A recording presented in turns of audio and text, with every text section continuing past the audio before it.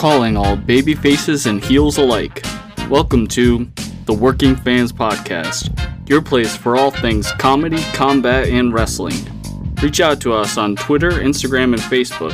Just search Working Fans Podcast, or you can email us at workingfanswrestlingpod@gmail.com. If you're an audio listener, we encourage you to check out our YouTube. Wherever you listen, please make sure you like, rate, review, and subscribe. But for now, please enjoy this episode of the Working Fans Podcast. All right, everybody, it's the Working Fans Podcast with a man called Dave and AJ Strange Brew. And we're coming at you with your top women's prospects. AJ, we have not a big list today. We only have like 3 lists, and then mine and yours, so 5 lists. Yeah. My list doesn't have this guy. Minoru Suzuki, for the people who are just listening in audio. Yeah, it's got a picture of Minoru Suzuki. Yeah, no. Forgot that we do this also just for audio. Yeah. I think everybody should watch us on all platforms and listen to us there also. I mean, I'm not going to disagree with that. It is better if you can look at these, though. Yes, those eyes. All right, let's start off with our list here. I got a guy who probably gave us, I would say, the most in-depth list. In-depth, but also like he gave us definitely the most like independence and people starting off. Scott from Voluntown. He's got Trish Adora, Janani Akai. I'm not sure how to say this name. Janai. I know Kai. Kai.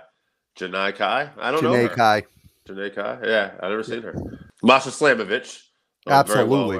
Yeah, Will Nightingale. She better make a few lists. Will Nightingale, who I've seen on MLW recently. She's good. And Kendi Copeland, another one I haven't seen too much of yet either. So Scott, not one of the daughters of Edge and not of Beth Phoenix and Adam Copeland. Yeah.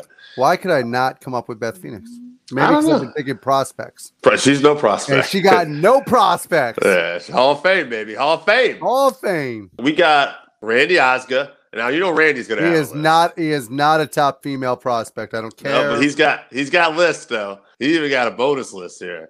He's got Casey Lennox, Layla Gray, Lady Frost, Christy James, who works out of Texas and stuff. I've seen. Yeah, Christy James rock solid. Ali Rex and Amber Nova as his bonus pick. Dude, love Amber Nova. She better make a list because she's a friend of the show. She did our show. We got Mike Caldwell, who sent us a list. He's got Tessa Blanchard, Sky Blue, Killer Kelly. That's a good one. You know, I think she took some time away recently, actually, though, so that might be a problem. But Holodead and Allison Kay. Holodead has been on MLW as well lately, and she is also, I've seen her before team up with Thunder Rosa. They did the Twisted Sisters gimmick. Now, I got to ask you, due to the fact that NXT has gone back to being some of the newer talent, do you think that some of them would fall into the prospect range now? So this is how I decided would be a good way to do it. To me, you could even take,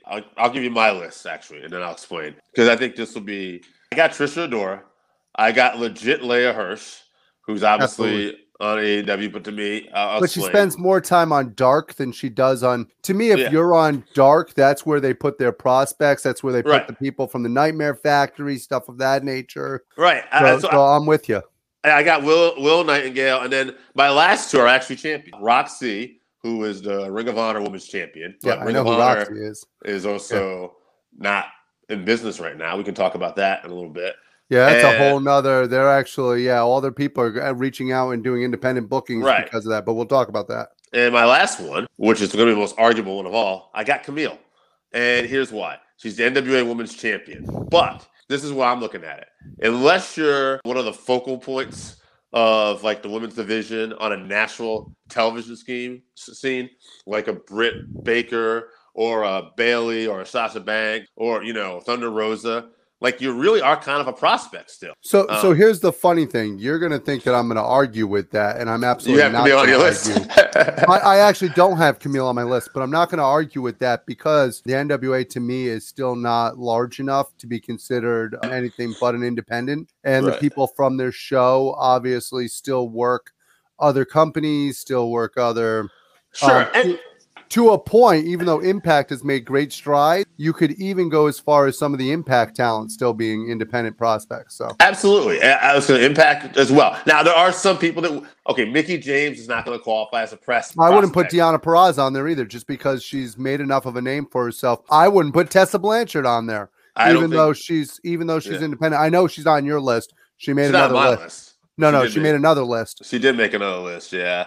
I would not put Tessa Blanchard on there because while to me she's too big of a name, she's gotten to a point where she's a bigger name than most of those people that she is. The only thing that's ruined it for her, quite frankly, and the only reason she's not in a major organization is because she has a horrible reputation for attitude.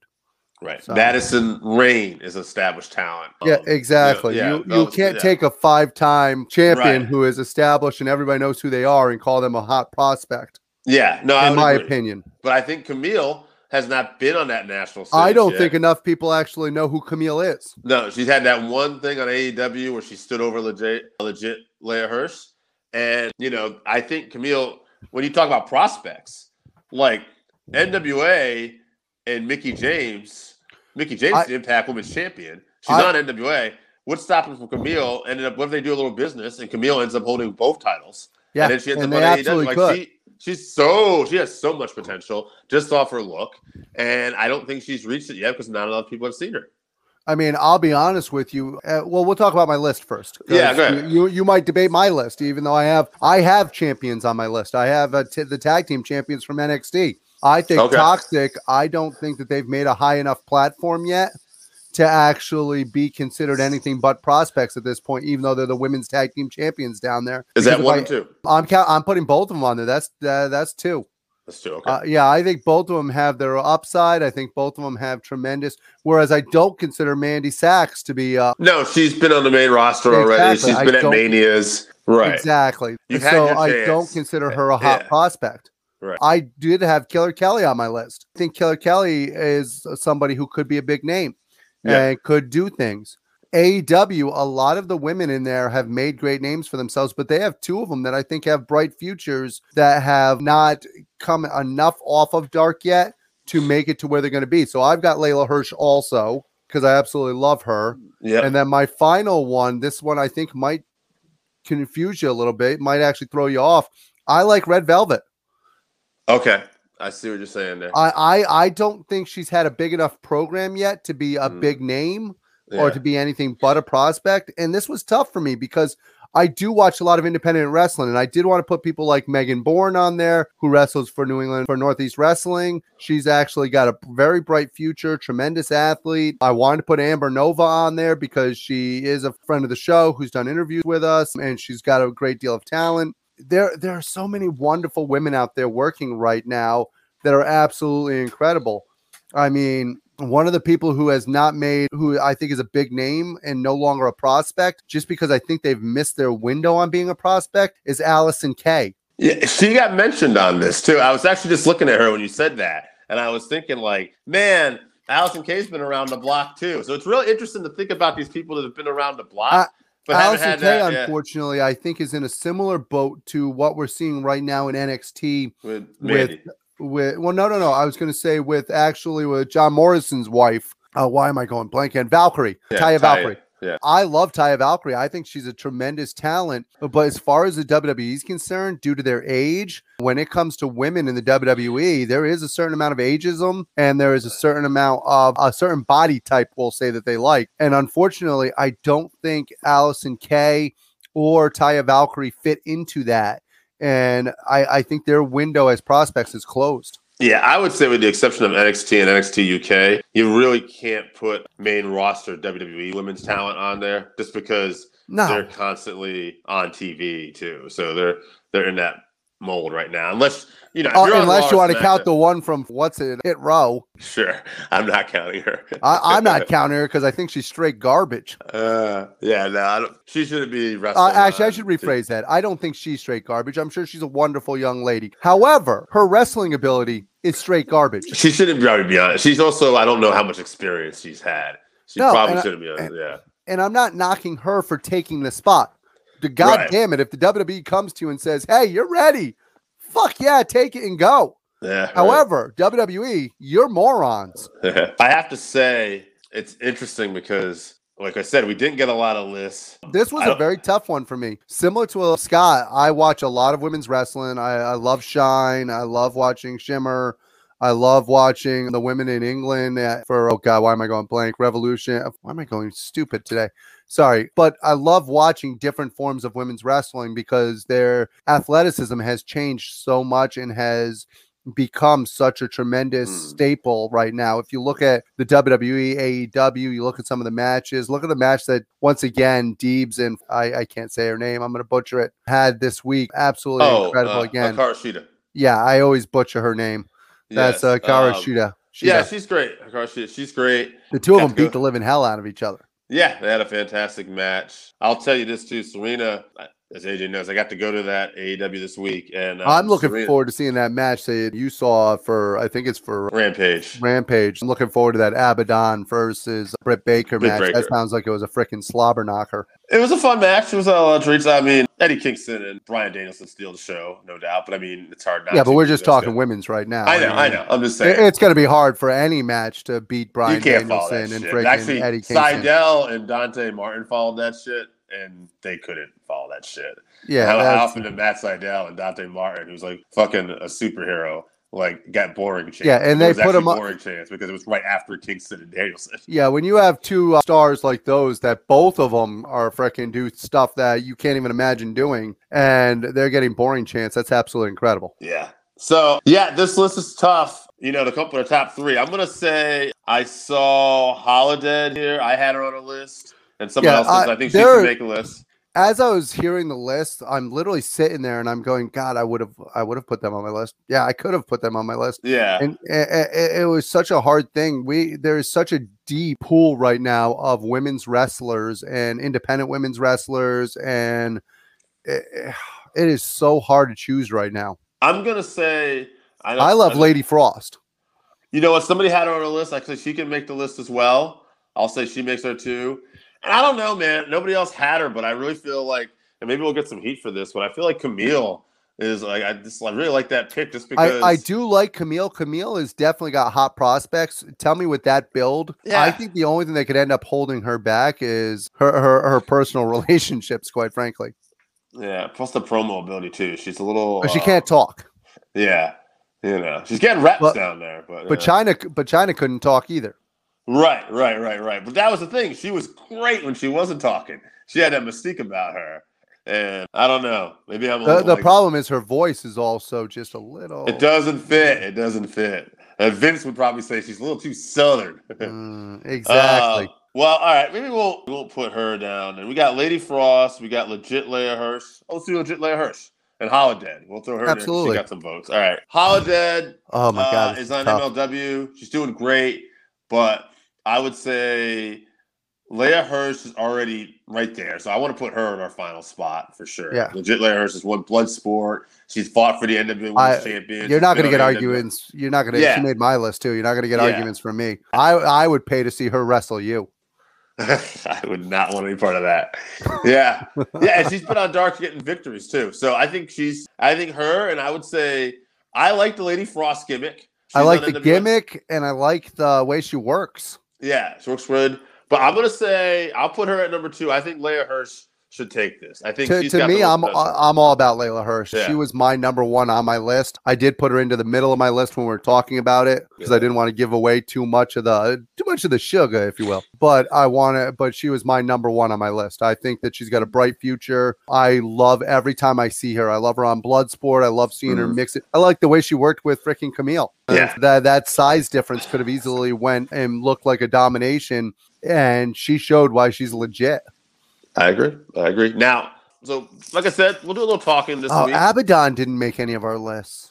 No, I mean, hey, she's going to be main eventing on Rampage. Yeah, I'll give her that. But I'm going to say this. I want to move on a little bit. I want to have a little talk here this week because we're talking about women, and Ring of Honor recently really put a focus on women's wrestling again. Absolutely. And we're seeing that. But unfortunately, which unfortunately is probably why they're going out of business. I don't know if that's why they're going out of business. Maybe it was not running shows. Yeah, it could be the not running shows that hurt them. Yeah. I mean, it was great that they paid everybody too. But no, I have the utmost respect for Ring of Honor. The way that they're closing down is world class. First of all, let's face it, for the last 20 years, they've been a world class organization where they have taken care of people. Yeah, they've had some ups and downs with different leadership at different times. But for overall, I think that we were blessed to have Ring of Honor as long as we did. Samoa Joe, CM Punk, Bryan Danielson, AJ Styles, some of the guys cut the chief in there. Yeah. But I was just going to talk a little bit about who are some of the guys you'd like to see end up in some other companies and maybe where. I'll get us started if you want. Oh, go ahead. Me and Scott were talking about this. Some guys I think Jay Lethal could go anywhere. Brody King could go anywhere, especially with his size. I could see him in WWE even. Brody King is somebody. He's somebody who could come in and be in the Dark Order, could come in and just dominate. Yeah. John Grisham is actually somebody I was telling somebody he would do really well to me, Jonathan Grisham, in NWA. I was thinking MLW, New Japan, and even NXT UK. Let's be clear. NXT UK, we're saying, not NXT. No. I don't want to see him get embarrassed on Monday Night Raw or SmackDown. They would do nothing with him. They would say he's too small, but he would be great if he wanted to go to the European scene over there because I think. Oh, absolutely! I'd love to see him versus Tyler Bates.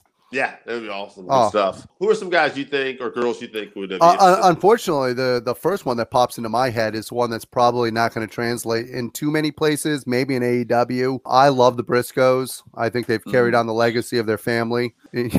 As a joke, they're not actually. I know, they're not related to Jack and Jerry. Yeah. But I think they are absolutely fantastic. He said that fast. That's why I was like, wait. What? Yeah, they've definitely carried the mantle over there for the tag team success, and they've made a lot of teams look good. So I'd love to see them go to AEW. They had great matches in the past with the Bucks and stuff like that. So actually, Dax, I believe it was FTR, tweeted out the other day, Briscoes, and then one of the Briscoes responded, "Name the time and the place, we'll be there," and they tagged Tony Khan. So I am all about if we can see the Briscoes versus FTR. I know a lot of people haven't seen the Briscoes just due to the fact, most of the people that listen to our show or watch our show have seen the Briscoes. But if you haven't had an opportunity to see their work and see what they do, it's just pandemonium. You need to check it out. Yeah. A lot of good stuff possibly on the way for some of these talents. I know that they still have one more pay-per-view. I think Final Battle coming up. And no one knows for sure, but everybody I think is essentially released. And how Ring of Honor, if they're going to work or not. The rumor is they're going to possibly run strictly as an independent organization, but I don't know how you keep champions and storylines if you're going to do that. So they have a very good women's division also. So they focused well on it. They did a great job over there. Built a lot of people. A lot of veterans came in there and worked also, like the Beautiful People and stuff like that. So. You know what? RIP. We're going to miss you, Ring of Honor. Hopefully, we'll get to see some independent stuff from you, and it'll be great. Absolutely. And we'll be looking forward to seeing where some of these guys end up. I think that'll do it for this week. Anything you want to add? Yeah, Halloween Havoc sucked. I liked Halloween Havoc, actually. Rick Steiner's son versus Ciampa, I thought was pretty good. It was a good match. I thought that in their attempts to make him look strong, I think they exposed a little bit of what he hasn't learned yet and how to work the match. And maybe I'm just looking at it from a tough perspective. But when you have somebody who you're building up similar to a Goldberg build, you have to protect them similar to Goldberg and not show their weaknesses. And by having him try to sell for Ciampa, they exposed some of his weakness.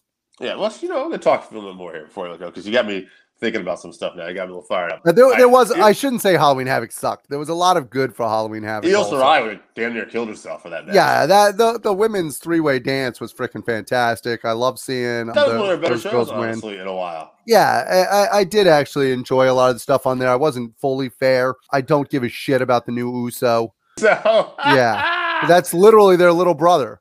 Yeah. You can call him what you want. You can call him the Street Fighter, Sequoia, whatever. Yeah. But he's literally the Usos' youngest brother. He even has the same tattoos that Roman has in the freaking.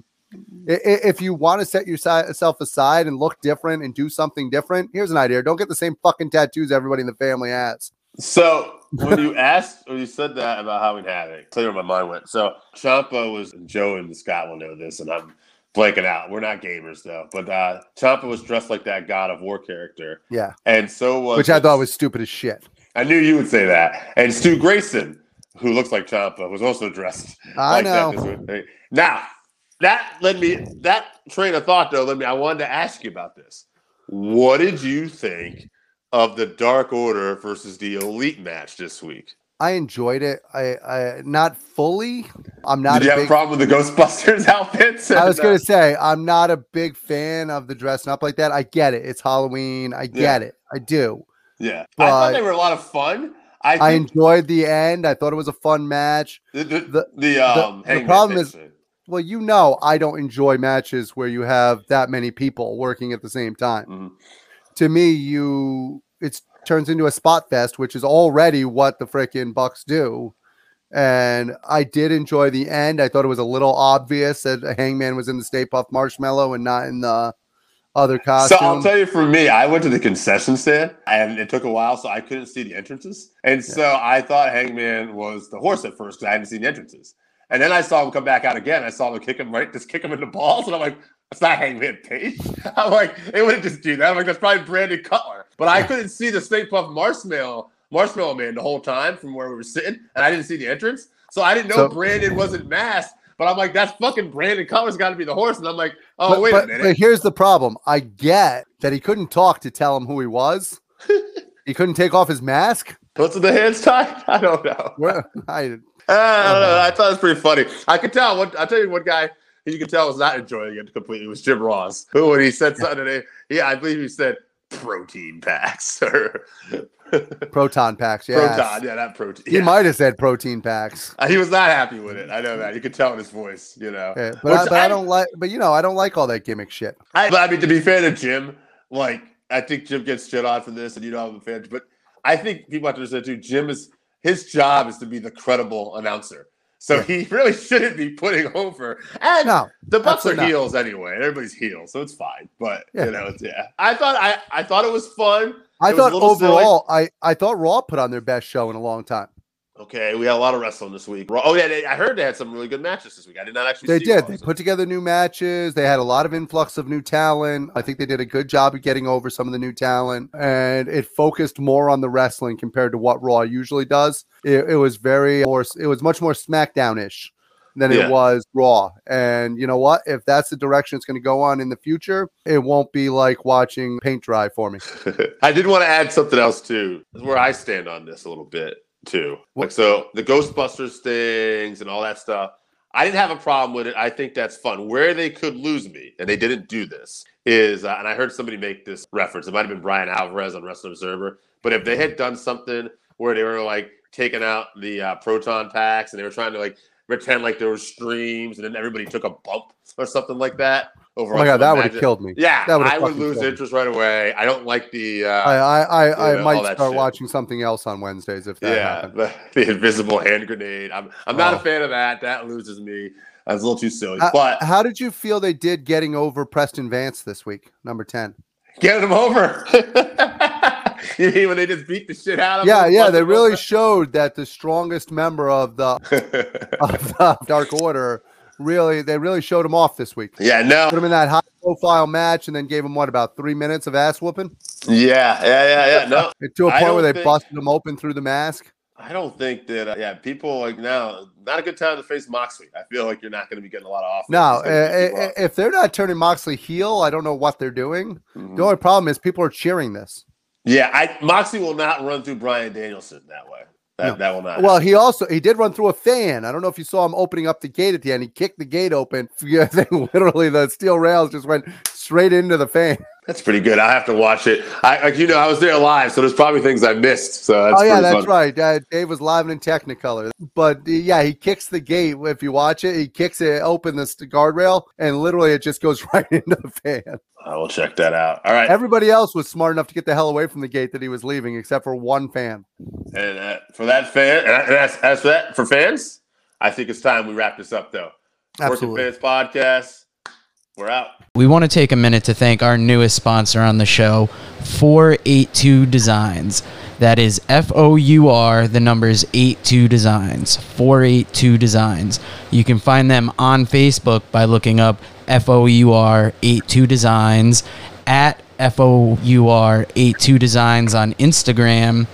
And if you want to email them, go to FOUR82designs@gmail.com. Pretty soon, we're going to be rolling out some high-quality t-shirts and stickers that were just done by the sponsor. Please check them out for any of your screen printing needs. First off, it's light years better than our first run. Also, it survived the washer and dryer. They look good, and they're good quality.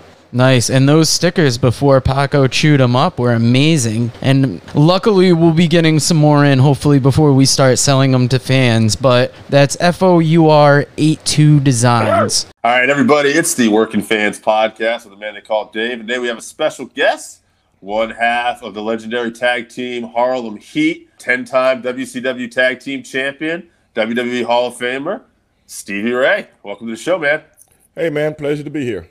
Thank you, man. Thank you for doing the show. You know, I'll kind of start off with the basics here a little bit. What were you a fan of in terms of pro wrestling growing up? What got you into the business? Actually, I was a fan of pro wrestling, period, man. What kid down here in Texas that wasn't, man?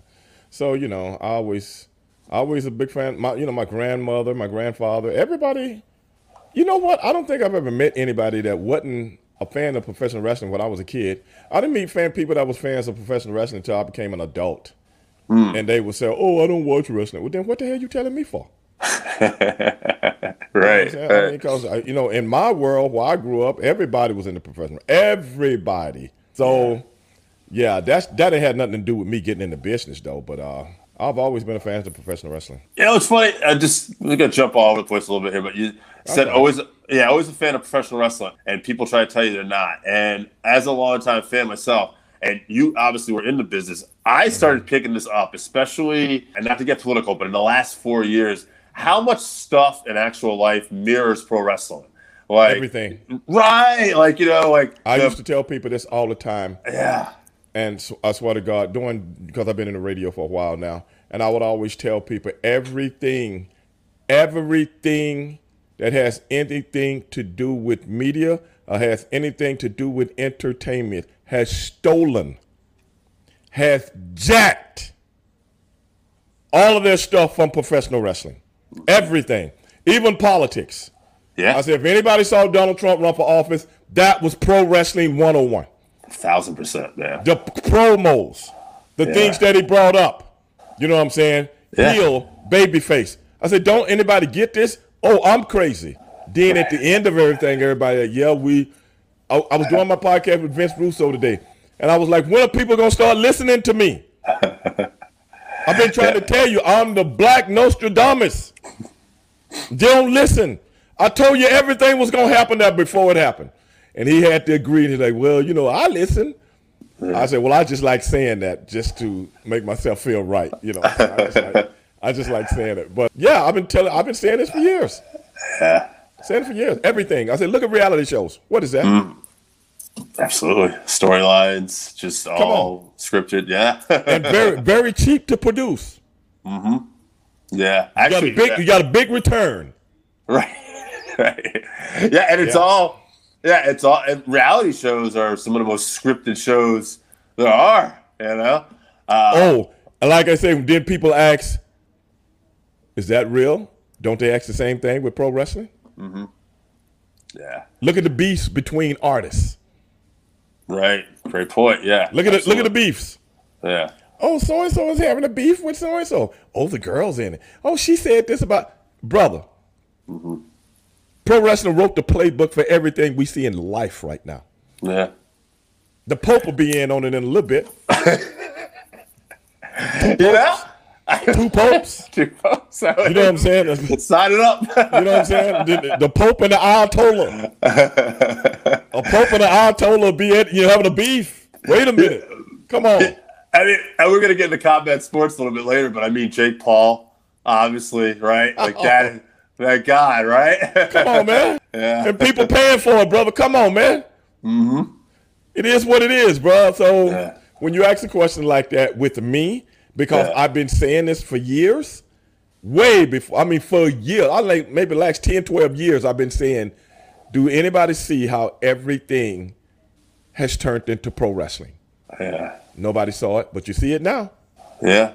I think even on Joe Rogan's show a couple months ago, they were actually literally talking about kayfabe and kayfabe and politics. Yeah. I had to look it up, but I can send you a link. There was actually like he had somebody on there, and they were talking about how kayfabe, and they were talking about from the pro wrestling industry. And I'm like, this is fucking insane, but it's so true. Like, people are catching up. Yeah. Oh man, they getting on the. Everybody used to, I don't watch wrestling. Blah, blah, blah. Well, somebody.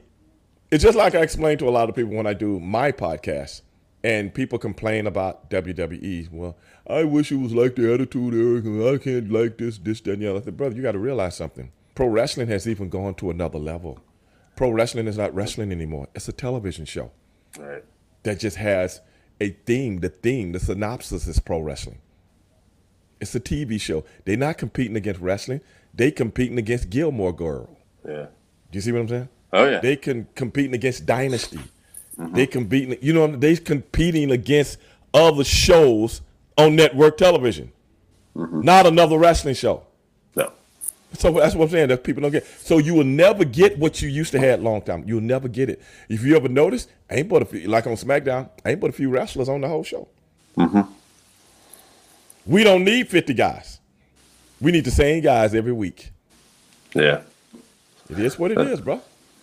No, you're right, and especially WWE, and that's not on. They're the brand, right? So they're catering to so many different audiences that's why, especially if you're we'll call it a hardcore wrestling fan, for lack of a better word, you're not going to really find what you're looking for there. Go find something else, baby. That's the evolution of pro wrestling. Pro wrestling is not. It's television now. It's not a subculture anymore. It is pop culture. Right.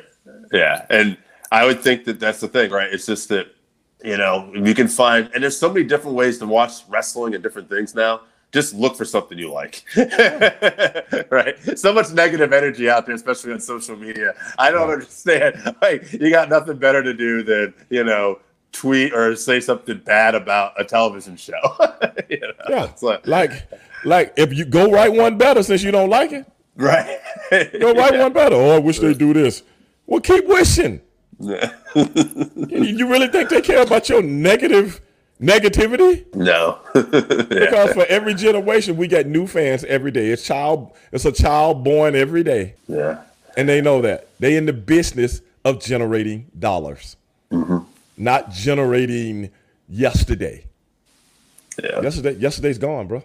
Now, I'm going to get back to wrestling for a second. Like I said, we'll go a little all over the place here because there's something I want to ask you. It's your show, brother. You bring up whatever you want to bring up. All right. I want to talk to you about this. I'm curious. Your theme music in WCW, just for me as a fan personally, one of my favorite all-time music, the Harlem Heat. Did you guys have a say in that? And if not, I'm no music producer, bro. Yeah. I come to work to wrestle. I'm not in, as far as producing music and this, that, and the other. I'm talent. Okay. In anything I do, I'm talent. Yeah.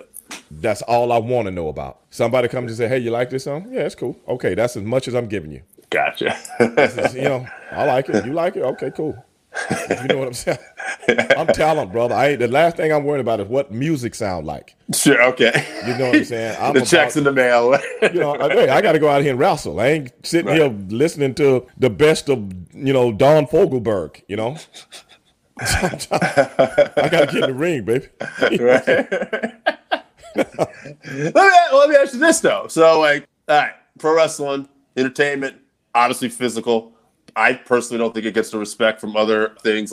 And who cares? Okay, right. Yeah. And who cares? Yeah. I could care less what the world says about professional wrestling. That's why I say wrestling was always a subculture. We took care of ourselves. Now we want the adulation of other people and comparing ourselves to this, that, and the other.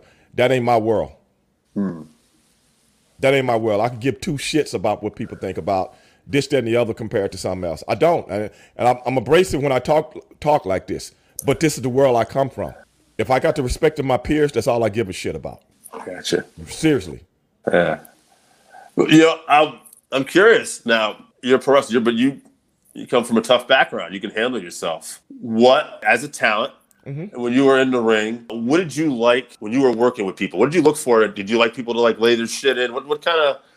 I like people to work. Okay. I like people to work, and we make this match look good. You know what I'm saying? To me, everything was about the psychology of the match. That's what it's about. The psychology of the match. Everything else will find its place.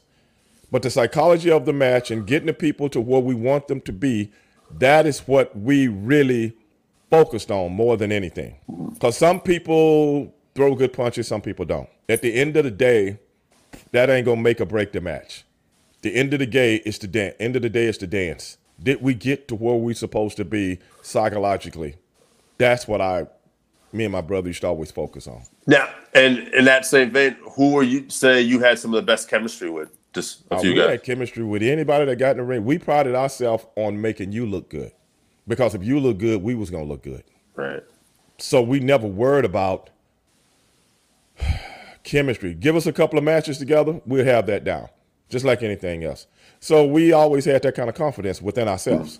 We always had it. We would, we would look at a couple of things after one match. Okay, look at a few things this after another, that, just that and the other. Because it's hard to have it overnight. You know what I'm saying? And then a few more matches. Then okay, boom. Now I know this looks better for you guys, and this will look better for me. And then my brother would always go and say, "Hey man, I'm gonna give you this big bump this way. Throw me this way. Blah blah blah. I think I get it." So we looked at that. It's about work. It's about work. I don't give a shit about the chemistry because we'll get it. Yeah. It's just like when you hear Bill Belichick say, run it again. Run it again till you get it right. And if you get it right, boom, it's there. Some people are more fluent than others, but at the end of the day, that's how it goes. So for you, I get the vibe. It's all about work ethic, right? Like it's just putting that work in and busting your ass and you're going to get it. Well, it's a job. Right. 1,000%. You get my paid. Job. Right. My job is to do the best I can possibly do with what I got to work with. It's that simple. I never tried to make professional wrestling into rocket science like you hear a lot of these other guys talking about. It ain't fucking rocket science. It ain't fucking rocket science. It's like dancing, baby. Yeah. If you know how to dance, we can dance together. Why make it into rocket science? I ain't trying to build no fucking space shuttles. It is funny because you're right. I think as fans, we do build it up sometimes. But if you look at all the things that go into it, it's you're showing up, you're doing a job. And then even when people they love to hear that inside dirt about people didn't get along. That's any workforce, right? There's people who don't get along. Right. That's any job. Yeah. So I'm like, it is what it is. And like I said, wrestling was always a subculture. Now you have everybody spilling the beans about every little thing that ever happened in the business, and people really enjoy that. But something, you would never hear me telling personal stories about people that I know. Ever. You might hear me tell some story about some funny stuff. Right. Like people have heard on some of my podcasts, what I'm saying, stuff like that. But nothing that would out somebody for something, you know what I'm saying? Yeah. Like a funny situation, something that might not have been funny back in the day. And like the one story I told about John Tenta wanting to beat up Arn Anderson. And a lot of people didn't even, matter of fact, Arn Anderson didn't even know it. Yeah. He didn't even know it till like a couple of years ago when our Conrad asked him about it. And he was like, I had no idea that really went down. It went down because I was there. Me and my brother was there. Right. But we never talked about it to anybody because we were the only ones there that saw it. Yeah. So when I told the story about it, I really made it funny, and people really loved that story, man. I can imagine an angry John Tenta was not something you wanted to see. That's the thing. You never see the guy angry. The guy's like the coolest guy in the world, and we seen him wanting to tear the building up that night in our trailer that we was in. Oh my God, it was so funny. Matter of fact, I just went down to the AEW was here about a month or so ago, a little over a month ago, and I went down to the show, and me and Arn was talking about it. This first time we've seen each other a couple of times at some conventions, but we hadn't really talked about it. And he was like asking me, what was he so angry about, man? Because I didn't know. I'm like, man, I didn't know either. I was just sitting there hoping he don't tear the trailer off. I don't know. I just know what I saw, and I told it the way I saw it, man. It was like, so we were sitting there, me, him, and Dean Malenko was sitting there trying to, figure out what was going on. Because today, and John not with us anymore, so it's kind of hard to have that, so it was what it was, but man, what a funny situation. It's interesting, just like because MMA wasn't as popular yet, but like just thinking about when you describe like some of the guys, you and your brother, John Tenta. I'm thinking like Ming and Barbarian. There were some really tough dudes back in that dressing room back then. Oh yeah. But the sweetest guys you'll ever meet. Yeah, the sweetest guys you'll ever meet. Matter of fact, I was telling Ming's son a story about him one night. He don't even remember the story. And he was like, "What happened?" I said, "You don't remember you was there?" He was like, "No, I don't. We did a convention a couple of years back, right before COVID, and he was like, "No, I don't remember." I said, "Oh man, I'm gonna have to tell you the story." But I said, "I gotta go." I was in a hurry, so I couldn't tell him the story. I said, "It was so funny, man, that I didn't get a chance to tell the story because I had to leave. I had a podcast or something to go do, or something to go do. It was so funny, and I thought Ming was gonna say, "Oh man, don't tell him this one, blah blah blah." He was like, "What are you talking about? I don't remember." And I was like, "Oh man, I've never talked with him about it since." So he was drunk that night. So that's probably why he don't remember. Okay. Because I never talked with him. I never talked with him about it. I never talked with John Tenter about his. You know what I'm saying? I'm not that kind of guy. I don't get in people's business and pry and ask questions about what they were going through. Hey, ain't my name Bennett and I ain't in it. That's how I was raised. So very old school. It's cool. Like mind your own business, keep your nose down, work hard. Right. Yeah. That's it. I want to do my tour of duty and get out and land on my feet. That's why I never got involved in everybody else's bullshit. Yeah. Now, get back. We were talking about combat sports a little before and the pro wrestling aspect of it. I know you're a boxing fan, and we were talking about something recently. I just figured you share the story because we're doing an episode on greatest heavyweights this weekend too. And you met Muhammad Ali, correct? Yeah. Yeah. Tell everybody about that. I'm curious to hear that story, if you don't mind. We were in San Francisco, and one of the guys that worked with the company had told us, "Man, I got a surprise for you guys when we get to San Francisco." We didn't know what he was talking about, though. Matter of fact, we didn't even remember him saying it. Then after we did a pay-per-view that night, and after we finished, we went back to the hotel. And I remember him coming to say, "Hey," before we left the building, he was like, "Hey, man, I'm going to come by you guys' room, and y'all be ready by such and such a time because I still got that surprise for you guys." And I'm like, okay. And so me and my brother went back to the hotel, changed clothes, cleaned up. And then here come the guy from WCW and said, "You guys ready?" Yeah, we went down, got in a car, and we went to this hotel downtown San Francisco. And it's like, go in the hotel, ain't nobody in it. You go in the hotel, people walking around. This is hotel like a ghost town. I'm like, but you could tell it was a super expensive hotel because it had that early American look to it. You know how the San Francisco area is? Had that early American look to it. So we get on the elevator and you would go up to the very top, and you have to get a card out and put it in to go even further, so it was up there. Now me and my brother like, what the hell is going on here, Everything's so drab. I was, it's kind of like the damn Addams Family or something. So we get off the elevator, we walk down the hallway. These hallways are not like the hallways in regular hotel because all the rooms are super big. So there's a door here and the next door would be way down there or something like that. So we go up to this one room and my boy knocks on the door and he said, "Hey man, I'm going to be back in 30 minutes. And we was like, okay. Then he left. Then me and my brother sitting there looking at each other like, okay. Then the door opens and it's Muhammad Ali. Oh man. Come on in. Then me and my brother look at each other like, Muhammad Ali, what the? So we go in and we just start chopping it up, man. We just start chopping it up and chopping it up with the champ, man. Yeah. Stuff like that, So it was a night to remember, brother. We took pictures and and Ali was doing magic tricks and talking about who would win out of us if we wrestled each other, and I would win. My brother like, I would win, blah blah blah, And it was just a night to remember, man. Then we took pictures. Then our guy came back with a photographer, and we took pictures and stuff like that. And nobody else was in the place, just Muhammad Ali, my brother, and I. Yeah. And we chopped it up for about 30, 40 minutes, and it's a night I'll never forget. That's the man, and it's kind of a trip, right? I remember a couple of years ago. Well, it's probably more than that now, but Rampage Jackson and King Mo had this little beef, but they were getting along and they were joking, and they said something about maybe you do the pro wrestling circuit, we'll be Harlem Heat, you can be Booker T, obviously, right? And I thought to myself, when we were getting ready to do this, I was thinking about that because we were talking about, isn't it a trip? I mean, obviously it is a job, but it's kind of fucking cool. These people like you watching other things that are making it, and they're fans of you, right? That's what tripped us out about Muhammad Ali. Right. That's what really tripped us up. We did not know.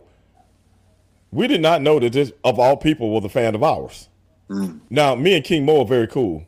You know what I'm saying? Me and King Mo are very cool. We knew a lot of the African-American athletes, you know, because we met so many of them. You know, we started meeting them, they would tell them, hey, man, we watch you, blah, blah, blah. And I'm like, wow. Because it took me a long time to really realize the impact me and my brother was having on professional wrestling, because I don't pay attention. I don't pay attention to stuff like that. Even my friends, even my personal friends would tell me, brother, you don't really realize how big you guys are. Because I never brought professional wrestling home with me. Right. Never brought it home with me. Anybody would come, you know, even my neighbors, you know, don't come over my house talking about pro wrestling. You know what I'm saying? Now, the little kids in my neighborhood that was my daughter's age, you know, those little kids, I kind of raised a whole bunch of them, you know what I'm saying? But, you know, they would come by and ask for T-shirts and stuff like, hey, Stevie Ray, can I get an NWO T-shirt or something like that, you know? But, you know, it was never that in my neighborhood, because while I had my house built, it was the first house in the sector of the neighborhood. And everybody knew whose house it was getting built. So they used my house as a selling point to the rest of the neighborhood. So I couldn't move in it for 3 or 4 months, something like that. So yeah, I see that house over there. We're doing that for pro wrestler Stevie Ray. You know what I'm saying? And people go, oh, he lives here. Yeah. And so it was kind of cool, you know. But my neighborhood was very diverse. And that's why I told my real estate guy, you know, find me a diverse neighborhood. I'm not like these athletes. I said, you know, I'm an athlete. Every neighborhood you take me to ain't nobody but white folks. Not that I got anything against white folks, but I said I would rather live in a diverse neighborhood. I'm not the NFL guy that just got $1 million, you know, contract, and this is where you got to live. I said, you know, all those nice neighborhoods, they was cool, but I'm like, nothing against that, but I say, I want my daughter to grow up around a more diverse neighborhood. So the neighborhood that they found was willing to build me the house the way I wanted it built. Now, that was on the blueprints. They changed a few things for me. And like I said, the neighborhood was black, white, Hispanic, Asian, Muslim. You know, that was who I wanted to be. Right. You know what I'm saying? That's who I wanted to be. And I made such good relationships. And so many of those kids used to come to my house and they would ghost card my DirecTV deal. Those little kids. If a fight coming on, you know, they would ghost card it for me, like I couldn't afford to pay for it. Is that something? I'm jacking the fight, right? You know what I'm saying? Is that something? Those little kids, little Asian kids, little Arabic kids, and Hispanic kids, white kids, black kids, and they'd be all in my living area, you know, watching the fight with me, and they would ask me wrestling stuff, and I would give them, you know, fatherly advice, and all those kids grew up to be, you know, they're like in all in their mid-20s now, mid to late 20s now. You know what I'm saying? And all of them grew up to be productive people in society, man. And I'm proud of that. Yeah, awesome, man. That's really cool. And I'm proud of that, bro. You know what I'm saying? And like I said, they all would come and want to swim in my pool, because I was the only house in the neighborhood with a swimming pool. Other than that, they got to go to the pool for the, you know what I'm saying, for the subdivision. And they would, hey, Stevie, can we swim up here? And I'm like, I don't know, man. You guys, something happened to you guys. I'm going to be responsible for you. I said, you got to go ask your parents. You know what I'm saying? Your parents call me and tell me if it's cool. Y'all can do it. Because I'm like, I don't feel like watching you suckers. Right. You know what I'm saying? I don't feel like being out here watching y'all, man. You know what I'm saying? You know, I ain't your dad or nothing like that, you know. But they was cool, and I loved it, because a lot of them went to school with my daughter. They was about her age. Yeah. And she used to really get pissed off if I let those kids swim in the pool, which was hers. Oh, she hated that. She'd get those stupid kids out of my swimming pool. You know what I'm saying? I was like, oh, God. You know. So, like I said, I like that. Those guys, all those kids, man, grew up to be productive. Like the little Pakistani kids, they grew up, they opened up a phone store from my neighborhood. And me and their dad was really, really cool, man. And, you know, so many of the parents used to come over the house and just talk. None of them talked about wrestling. Right. I used to love that. I sold my house. I sold my house a couple of years ago and moved in a condo. I'm in a condo now because, you know, I don't really like home living in it. You know, it's just too much. Preach no more. I get it. Yeah. So, but I met so many people. Those kids grew up to be productive people in society, all races, all creeds, all religion. You know, my cul-de-sac was one white lady, one black lady, one Hispanic couple, one Muslim couple, and one Korean couple. I mean, that was my cul-de-sac in me. Yeah. You know what I'm saying? That's awesome. And we all got along, and we all looked out for each other. Whenever I was out of town, I didn't have to worry about my crib. So, yeah, I'm proud of that. That's awesome, man. That's bigger than wrestling. That's, that's life, yeah. We were talking about boxing a little bit, but did you watch the Fury Wilder fight? Yes, I did. Yeah. What'd you think? I think if Deontay Wilder, I honestly think ever since that last fight, Deontay Wilder's not right. Because I've never seen a man blow up in 2 rounds. Deontay Wilder was on lazy legs in 2 rounds. Yeah. And he hadn't even spent himself yet. So I honestly think, he was discombobulated by a punch. And I honestly think it's kind of like Roy Jones when he got knocked out that first time. He never was the same. And I think that's what's wrong with Deontay Wilder right now. That guy was in shape. Yeah. I've seen Deontay Wilder go 12 rounds like Stephen Severn. Yeah. I've seen him go 12 rounds with this guy. This guy's in impeccable shape. But after 2 rounds, you look like somebody slipped you a Mickey. Yeah. So I honestly believe a punch caught him somewhere, and his equilibrium was off for the rest of that fight. He was fighting on sure instinct after 3 rounds. Even though he knocked Fury down, he knocked him down on instinct. And I'm going to be honest with Fury wasn't in the best of shape anyway. He did not look motivated. Exactly. Yeah. And I honestly think that's why the fight was postponed, because I don't think he was in shape a few months back, and he wanted to get in a little better shape. That's why he got knocked down. You got knocked down by a punch that wasn't even a punch. That wasn't a real Fury right hand. Yeah. The right hands that we've seen in the past. So if that knocked you down, brother, and this guy on lazy legs, but hey, man, he got up, he won the fight, and you got to give him kudos for that. Yeah, no doubt. And I mean, to me, they've been really, the 2 personalities, again, borrowing a little bit from wrestling, really revitalized the heavyweight boxing scene in the last few years. Yeah. Exactly. The fight that really surprised me, though, was Usyk and Anthony Joshua. Yeah. Yeah, I didn't see that. And I couldn't believe Anthony Joshua tried to box with a boxer. I couldn't believe that. You the big guy, man. Be the big guy. Right. Yeah. No. And I mean, he lost weight when he had that rematch with Ruiz there. And, okay, he wanted to be faster in that fight. But why in this fight? He should have put that size back on, I thought. Exactly. Yeah. Exactly. Because the thing is, you're a boxer, but you're a big boxer. You know what I'm saying? Your hands are not going to be as fast as the shorter guy. Even if y'all got the same hand speed, you're taking more distance to get there. And then when you do that, you got to bend down to get to his level. Brother, stand up, throw punches down. Beat him up, rough him up. You know what I'm saying? Make him work. Yeah, borrow from Fury. That's what. Exactly. Put the weight, make him work, man. Don't box with him. Make him work. He's not used to that. But if you let him get in a comfort zone, people can do their comfort zones all day long. Who did you grow up on for boxing? Who were some of the guys in boxing you liked? Everybody. Yeah. Everybody, brother. From when I was a kid, from Muhammad Ali, Joe Frazier, George Foreman, from a Kid Norton, to that era, through the Sugar Ray Leonard and Tommy Hearns and Marvin Hagler area and Roberto Duran era, you know what I'm saying, the Vito Antuofermo era. I just missed the Ali era myself, and so it was a lot of the lighter guys, Ray Leonard, Tommy Hearns, that Hearns Hagler fight. Oh, my God. I mean, the heavyweights when Holyfield and them came around. Oh, yeah.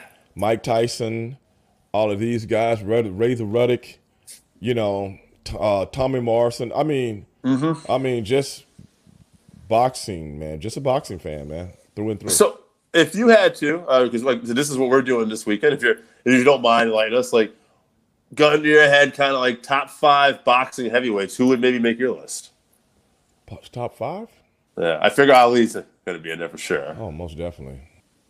But the thing is this: the way I look at boxing or any sport. I say you have to – I don't think you can be as blunt with any sport, especially when a sport goes through an evolutionary period. Okay, good point. Muhammad Ali was 6'3". He weighed maybe 210 pounds when he won the heavyweight title. The Gypsy King came in the ring the other night at 277 pounds. Right. 6'9". He's 6'9". Yeah. Do you honestly think Muhammad Ali, which would have looked like a puny little skinny guy, Right. what would he have did against that kind of girth? And that man can move too when he's on his game. So Yeah. I'm not saying he's a better fighter, but I'm Right. saying if you took a guy from the past and put him a guy from the future, it's no comparison. Yeah. It's no comparison. So when I say that, Ali is the best of his era. Okay. Yep. Ali is the best of his era. I think Evander Holyfield was the best of his era.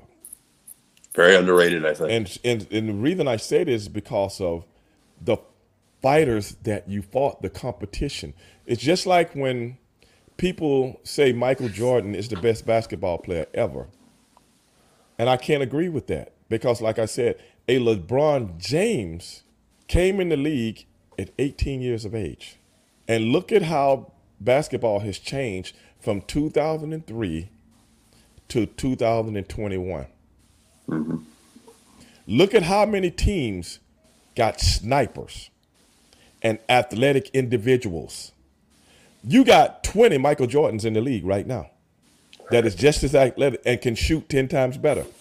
So in essence, when people make that assertion, what I always say is this: LeBron James had to go up against stiffer competition. And he had to go against the evolution of basketball, whereas I got to change my game. And the longevity. Most players burn out at 33, 34, 35. LeBron James is still the top of his game at 37 years of age. Yeah. That's unprecedented. Even though Kareem Abdul-Jabbar played 22 years, by year 15, he wasn't the same. Mm-hmm. How many athletes can you say at an advanced age, and I put Tom Brady in that too, because people say, well, Tom Brady, look, he's playing at 44. If Tom Brady had played when Joe Montana played, Mm-hmm. would he have made it to 44? Yeah. Would he? Yeah. No. Because I got the right to put you on the critical list, and nobody says nothing. Now, if I swipe in front of your face, it's a 15-yard penalty. True. I'm just saying, Tom Brady's age is advanced because of the rules that changed. Joe Montana never had that luxury. And do you know Joe Montana never snapped the ball out of the shotgun? Did you know that? So that's what I'm saying. When you comparing people, I can't touch the receivers anymore. Well, it wasn't like that in Joe Montana's days. I can't touch the quarterback anymore. Right. Well, it wasn't like that in Joe Montana's day. When I initiate pass protection, I couldn't grab you under the shoulder pads and stuff like that, like they do today. You see the difference? Yeah. Right. So you can't take this and compare it to this, because if you eating ice cream and cake every day, and I'm eating mud, you're going to be more nourished. Yeah. And jump on that too. I mean, workout equipment, nutritional things, everything is advancing, right? So the athletes are natural. Yeah. Well, I'm just saying that's a given. The Right. athletes, and that's what I'm saying. If you put Michael Jordan, and I don't give a shit what anybody says, you put him in today's game, he would not average the points because he's 195 pounds. Right. 195 pounds. LeBron James, 6'9", 260, and move like a gazelle. What I'm saying, you will see things. The game moves.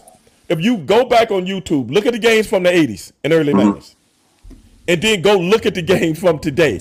Everything is moving like this. And even great too. And just look at the sport of mixed martial arts. How much that is. Yes. Look at women's mixed martial arts. Yes. Ronda Rousey comes in. God bless her for the time period. She had the skills. But man, that sport has evolved so much more. Look at the guys that's doing the sport now, as opposed to the guys back in the day. Like Ken Shamrock, who's a friend of mine, and Horace Gracie.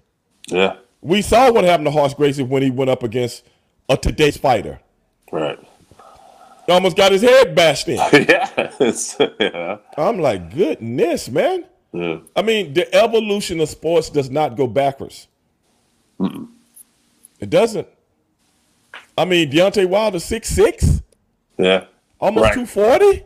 So I'm just saying, and when you the question that you're asking me about who's my top, it's hard for me to do that. I can only do people by era. And Ali Frazier, all those guys that he fought, those were the top 5 guys of his era. Yep. Because I honestly believe Ali fighting a Mike Tyson might not have been super difficult, but Ali fighting a Riddick Bowe, right. that's a whole nother ball game. I will throw this one out there that's kind of interesting, though. George Foreman competed in a couple different eras there. And successful. Obviously not the same, but you know, had that power. Yeah. But when George fought back in the day, he was 215, 220. Right. When George fought, when he came back, 260. Yeah. And he knew how to use his weight. And the heavyweight division didn't have a lot of top guys. Right. And two, he said something there, it kind of dawned on me. I remember watching this kid. It was because my father would show me the old George Foreman stuff too. And George almost looked like, it wasn't that he had better cardio, but he was smarter at how he distributed his weight and stuff too. Like, yeah. He's more relaxed. Right. He's more relaxed, more confident, everything else. And this is another reason. Okay, and people always ask me about Floyd Mayweather. Mm-hmm. How great Floyd Mayweather is, especially these young cats, because they ain't seen nobody else. And I would always say, Floyd Mayweather is a great fighter, but do we really know how great he is? And they ask me, why do you say that? Because he never fought the African-American fighter. You made your name on fighting flat-footed Hispanic fighters. Every time you got into a ring with a 40-year-old Shane Mosley, he hurt you. You got in the ring with a guy that you was bigger than, Zab Judah, who also hurt you. You got in the other African-American fight before that, well, Chop Curley, who also hurt you. But none of these guys was at the top of their game when you fought them. Sugar Shane Mosley was almost 40 years old and had been beaten several times. Zab Judah had came up to 147. Zab Judah should have never came up to 147. He was a 140-pound fighter fighting at 147 and a hothead. But if you look at the beginning of that fight, the first 5 rounds, he was clearly beating Floyd Mayweather. Okay? And then you go to Chop Curley. Chop Curley was never a top fighter. He was a good fighter, and he hurt you. So it's easy to go through life picking and choosing people that you know your slick style, that 70 style is better than, because you always avoided the African-American fighter. Because see, what you would miss is this. The African-American fighter has the same thing you have. He has the fast twitch muscles. He has the same hand-to-eye coordination, the fast feet, the reflexes. It's just like when, in the old days, when the cavalry had to fight Indians in the American territory. Well, a Cherokee Indian fights this way. An Apache fights another way. A Choctaw fights another way. And when they get these guys to kind of scout these guys, this Choctaw doesn't know what a Cherokee does. You see what I'm saying? You are a product of your environment. So it's easy to beat the flat-footed, slow Hispanic fighters and make it seem like you really beat somebody. But in essence, when a Sugar Ray Leonard goes up against a Tommy Hearns, I got to really figure you out, because we at the same level. Right. So you're taller than me, but you're just as fast. You see what I'm saying? Oh, yeah. Yeah. You know, it's interesting. Same thing. Yeah. No, most people don't talk about that, especially not trying to talk about you or anybody like that, especially white people. They don't think about this. Right. If you look at all the top African-American fighters that ever come through in the last 40, 50 years, they had to go through an adversary that fought similar to them That's to a be great the point. best. Yeah. That era we were talking about, I grew up watching, was like Ray Leonard, Hearns, Hagra, Duran. Like those were the 4. There were others, but those were like the 4 pillars. Almost, like you said, there was others in there. Yeah, there was. You had to fight them to get to that level, the king level. Yeah. Like this off the top of my head, Wilfred Benitez, like somebody like Wilfredo Benitez. Yeah. Very, very good. Yeah. You know, he fought all these guys, but he was quick.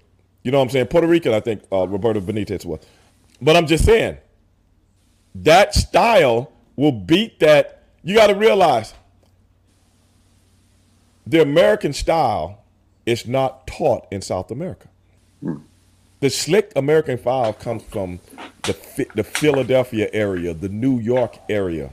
You know what I'm saying? It comes from that, those northeast areas. That's where that slick style comes from.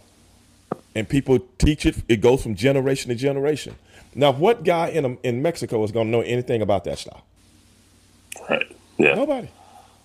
Now, there are people that got melanin in their skin in South America, but they're not from here. Right. So the stuff that they practice going to be just like everybody else in that region. Yeah. So if we're going to talk about it, let's talk about it. Yeah, it's interesting. I never thought about it. You always talk about styles make fights, but region, too. Region is such an important, where he grew up from, yeah. Okay, yeah. When the United States was over in Afghanistan, and they was paying these Afghans to go look for who? Other Afghans, because I don't know what these guys do. You see what I'm saying? Yeah, right. No, I'm sorry, brother. Steve Ray have to break it down to people. That is why a Pacquiao, to me, people always ask me, who do you think had a better career, Manny Pacquiao or Floyd Mayweather? Manny Pacquiao, hands down. You know why? You remember all of his fights. Right. The only fight you can remember Floyd Mayweather had was the one with Conor McGregor and the Big Show. And the Big Show. Right. The two more entertainment aspects. Those were the more. Think about that. Yeah, that is crazy. Yeah. Nobody can remember those fights. And when they have legendary fights, from years and, some of the older guys. Not one Floyd Mayweather fight is on there. Yeah. I was looking at this thing on YouTube one night. It had the top, I forgot how many fights, 50, 60, 70, 80. I can't remember how many fights ever. Floyd Mayweather wasn't on there one time. Manny Pacquiao was on there a few times. Yeah. That's wild. If you want to talk about boxing, this is the way on my radio show and on my podcast. This is the way I talk about boxing. Interesting. Yeah. I never thought about it, though, like you said, in terms of region, but it is interesting. And I remember Mike Tyson saying something on his podcast one time, too. What did he say? He said something about his son wanted to fight, and he just laughed because he said, you didn't grow up like I grew up in the region that I grew up. Right. He said, you can't do it. It's not going to work, And it's interesting, right? Because there is something also just growing up rough, right? And actually going to be more hungry in a lot of cases, right? Floyd didn't grow up like his father probably did. Not disrespecting the guy either, but you know what I mean? Like he didn't. It's not like he was starving. I guess I'm saying. No, I really and truly, that's kind of academic. I really don't care. What you come up. If you can learn the sport of pugilism, nobody knows what kind of heart you got until you get in there and do it. But at the end of the day, if you fight inferior competition, you can never be considered a top guy, because it's like this.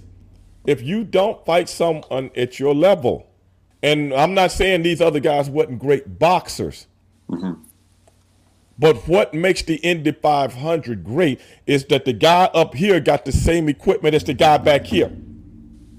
What makes NASCAR great, because the guy up here got the same equipment as the guy back here. We're on an even playing field. My pit crew might be better than yours, and my pit strategy might be better than yours, and I might go through turn 3 a little faster than you.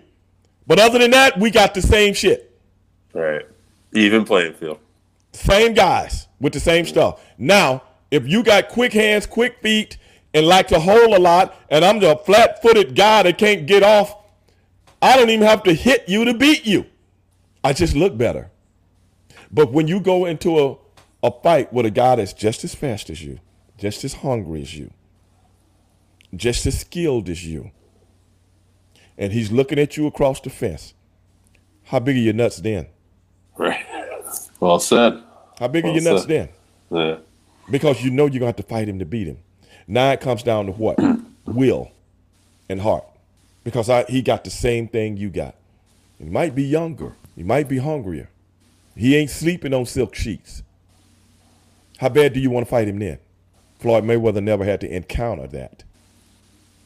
You remember Mick telling Rocky that in the Rocky movie?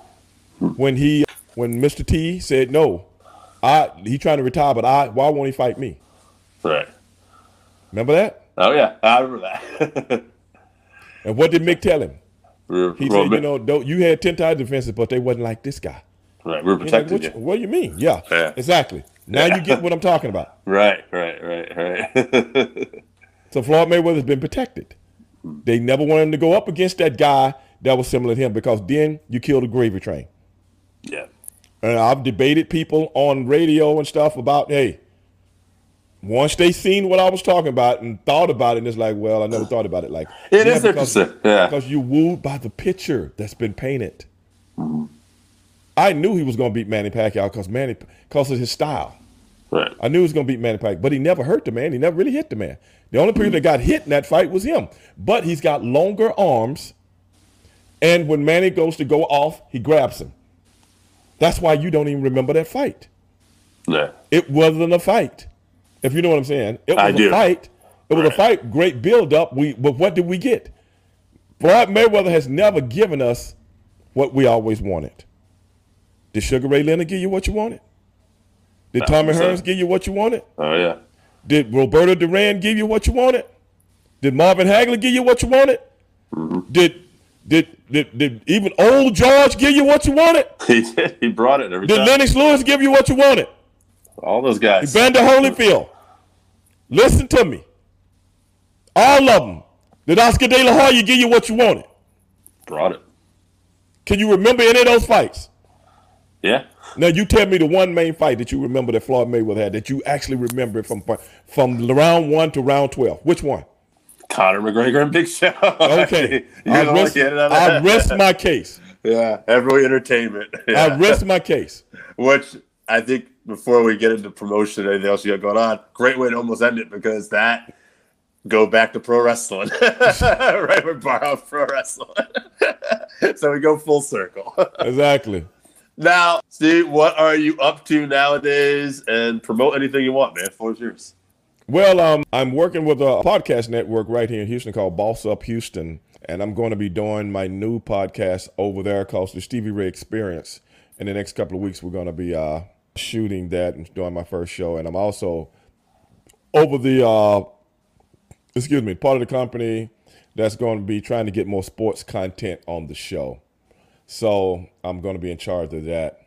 And, as you can see behind me, Straight Shooting with Stevie Ray, the world's most dangerous podcast, still shooting that 2 to 3 days a week. And I do another podcast with Vince Russo once a week called Black and White, where we talk about some of the black and white social issues that go on in this country on a weekly basis. So I'm pretty busy, man. I'm pretty busy. I'm in talks with some guys about a book right now, and I'm also my agent just called me today about some people interested in me doing another movie. So cool. Nice. I'm just trying to do what I can do, man. Like I tell people, I'm living my best life, man, and I'm enjoying it. And I'm also in talks with AEW on something I put together that I'm pitching to them, and I almost got it finished, and I want to try to do something with them. Yeah. Awesome, man. That's good to hear, man. I'm happy to see people doing big things, and like you said, just still chasing after living your best life, right? Every day, man. Get the, like I talk about on my podcast, but I tell people, I don't know what hate feels like. I don't know what it feels like. I know what love feels like. I know what dislike feel like for certain individuals, but on a daily basis, I don't know what hate feels like.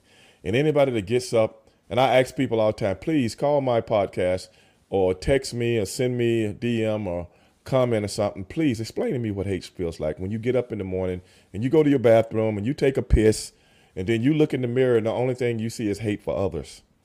Please explain to me what the fuck that feels like, bro. You know what I'm saying? Because we see so much of that in this country now. And I don't even think people even realize what they're doing. No country can be great by hating others. Because if you down, I'm down. When you up, I'm up. And if I can help lift you up, that's me. Because if you doing good, that means I'm doing good. Yeah. How do you feel? How can you feel comfortable with somebody doing bad and you like it? Yeah, makes no sense. As a nation, people don't realize the uniqueness of this nation because they ain't never been nowhere. Well, I've been around the world a couple of times, and I know how special this nation can be. And I'm going to give my 2 cents. And I'm going to try my damnedest to give it all I can give to make it a better place. I want to just back up for 1 second because you said something I'm really happy about. When we were doing this in the beginning, when we were talking about wrestling, you said, if they look good, we look good. Everybody looks good. Right. So if we're doing good, you're doing good. Those are life lessons that can be learned in everything right there. Yeah. That's pretty cool. See, man, I agree 1,000%. Like, there's no reason to be hating on people. Let's learn to love. I understand it. Yeah. It's wasted energy. I don't understand it, brother. It's something I ain't never been able to get grips on in my whole life. It's something that dwells within people, and I guess it's taught from a very young age. Yeah. And that's some of the stuff that me and Vince talk about on our podcast together, and we come at it strong, we come at it hard. And anybody knows me, I don't sugarcoat nothing. I can tell. I don't sugarcoat nothing. You don't ask me. Tony Schiavone gave me that name, Straight Shooting Stevie Ray, because one time he was like, man, every time somebody asks you something, you shoot straight with them. So that's where it came from. Tony Schiavone gave me that name, Straight Shooting Stevie Ray. I didn't realize it though. You know what I'm saying? It's like, right. I didn't realize I was like that. You know what I'm saying? Because I'm happy-go-lucky, either to get along with type guy. But brother, when I see somebody saying the wrong shit at the wrong time to the wrong people, hey brother, I'm gonna check you, bro. I'm gonna check you because like been in hotels and somebody talking to the girl behind the, you know what I'm saying, the wrestlers think they, wait a minute, dog. Give her a minute, bro. Yeah. Where the fuck you going? Right. You know what I'm saying? Yeah. Hotel ain't going nowhere. Right. Ease the fuck up. That's just me. Yeah.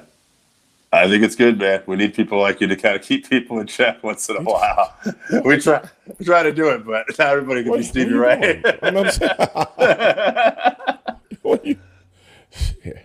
Yeah. So, those are some of the things. Like last night on my podcast, I had something that's been bothering me for a long time so I usually, like you, talk about combat sports and things like that on the show, or movies, television. Yeah. Me and Jimmy, he's a comedian. Sometimes we talk about some of the old black exploitation movies. Did you ever just think about doing comedy? I didn't mean to cut you off. I wanted to ask you that. Did you ever think about doing stand-up? Did you ever think about doing stand-up comedy or anything like that? No, people tell me how funny I am sometimes, but I'm like, man, I don't see it. Like Vince today, he couldn't stop laughing when we was doing our podcast today. He's like, he couldn't stop laughing, man, because I come on the show and I do imitations. Okay. But he said all my imitations sound like the same guy. He was like, well, who was that you just... Because we were talking about Colin Powell. I was talking about Colin Powell that he just died, you know what I'm saying? And I started reenacting Colin Powell going to Vietnam, and they sent him over there for this big massacre that went down in Vietnam, and he's supposed to be the guy to go over there and check it out and stuff like that. And he came back and he told the Joint Chiefs that, hey, everything, he didn't see nothing wrong, this, that, and the other. So these other guys go in and take pictures and all this stuff, all these massacres, beheadings that the United States was doing, And then they come back and they put this in, because you remember back in those days, you could put stuff in magazines and stuff. And, right. They stop you nowadays because the government tell you, no, don't do it or your magazine will get shut down. But back in those days, you're talking about the late 60s, early 70s. Right. You could do stuff. That's why Nixon got brought down, because of two guys at the newspaper. So I was making reference to that, I think. Hey, Colin Powell, we need to send you over to Vietnam. And then Colin Powell said, oh, I said, okay. I said, wait a minute. No, this is the young Colin Powell. Okay. He's like, you don't know the old Colin. I said, wait a minute. I've been doing the old Colin Powell. I didn't know the Colin Powell back in the 60s, Right. So Colin Powell come back and go, well, everything looks okay to me, And Vince is dying laughing, and say, well, then here come the news article could come out, shows everything that Colin Powell never saw. And Colin like, hey, baby, I'm trying to get these stripes. Y'all don't even much get it, baby. I'm gonna get these stars, dog. You know what I'm saying? You got me fucked up. So that's what we do on the show sometimes. We talk about serious stuff, but we'll keep it you know what I'm saying? We don't want to make it so serious that people start to offend people and stuff like that. I think that's the best fucking promo we could have done. No, that's pretty good, man. So I do a lot of that on the show, and Vince have people calling in, asking them, they be sending comments like, when I'm imitating somebody or trying to do it. Yeah, so it's not stand up, but yeah. But there's a knack, right? Yeah, you can be. It's different to be funny in a group, right, and have fun, and that's an art form too, kicking it. But right, I guess stand up comedy. There's, but I just be wanting people to see how I see stuff in a serious way, but I make it funny. Right. I said, did you see Colin Powell at the United Nations? Oh, right here, the Saddam Hussein, he was trying to get yellow cake from one of the Afghans or stuff like that. And as you can see right here on this picture, well, Mr. Powell, that's not a picture, that's a drawing that some fifth grader could have done. Yeah, but I'm Colin Powell, so you should take my word for it. You know what I'm saying? He got weapons of mass destruction. Where are they? We didn't find them, but I'm quite sure they're there. So we should go attack that nation. Okay. All right then. What the fuck? God damn. Oh my God, dude. I'm gonna be at work tomorrow morning. All I'm gonna hear is, "I'm trying to get these stripes." I'm trying to get these stars, dog. I don't get it. I didn't see nothing. I mean, all that kind of stuff. Yeah. That's funny to me. Yeah, no, it's pretty good. Well, me too, obviously. That stuff is funny to me, man. I'm like, what kind of? We're gonna wrap up. Whatever. I want to ask you. You talking about comedy a little bit. What were some of your favorite comedians growing up? Oh man, of course, Richard Pryor. Pryor, yep. Jackie Mason, man. Okay. Jackie Mason was a funny dude. Rich Little. Yeah. Remember Rich Little did all the impressions and stuff like that.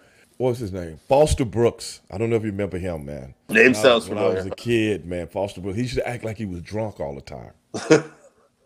All his whole skit was the drunk guy. This guy could do the drunk guy better than anybody. I could look at this guy forever. I still pull up a lot of his stand-up, you know what I'm saying, and some of the variety shows that he was on. That's a funny dude, man. He would actually make you think he was drunk. And people didn't know Foster Brooks was a world-class vocalist that people never knew. Foster Brooks. Yeah. I'm going to check that out. Vocalist, man. That's how good these guys were. And like people, I go to the comedy clubs here sometimes, every blue moon, and I hear comedy. But the comedy I grew up on was so broad because, George Carlin, these guys had such a broad mindset that they educated you and did comedy at the same time. And you look at it and go, wow, that's brilliant. Brilliant. And I listen to some of these comedics today at some of the comedy clubs, and it's like the same guy. Mm-hmm. It's like the same guy telling the same jokes. No disrespect or nothing like that. But I just came from a different era when a comedian, was bigger than a comedian. He was a real, when other comedians came out to watch and go, I got to see this guy. You know what I'm saying? Because he got something, man. You know what I'm saying? What goes on in the mind of people like that? It just freaks me out, man. To have that kind of I don't know what you would call it, like the observational skills, like in that moment to take all that in. Yeah, it didn't make it funny. Mm-hmm. He can be talking about some of the serious stuff in the world and make it funny.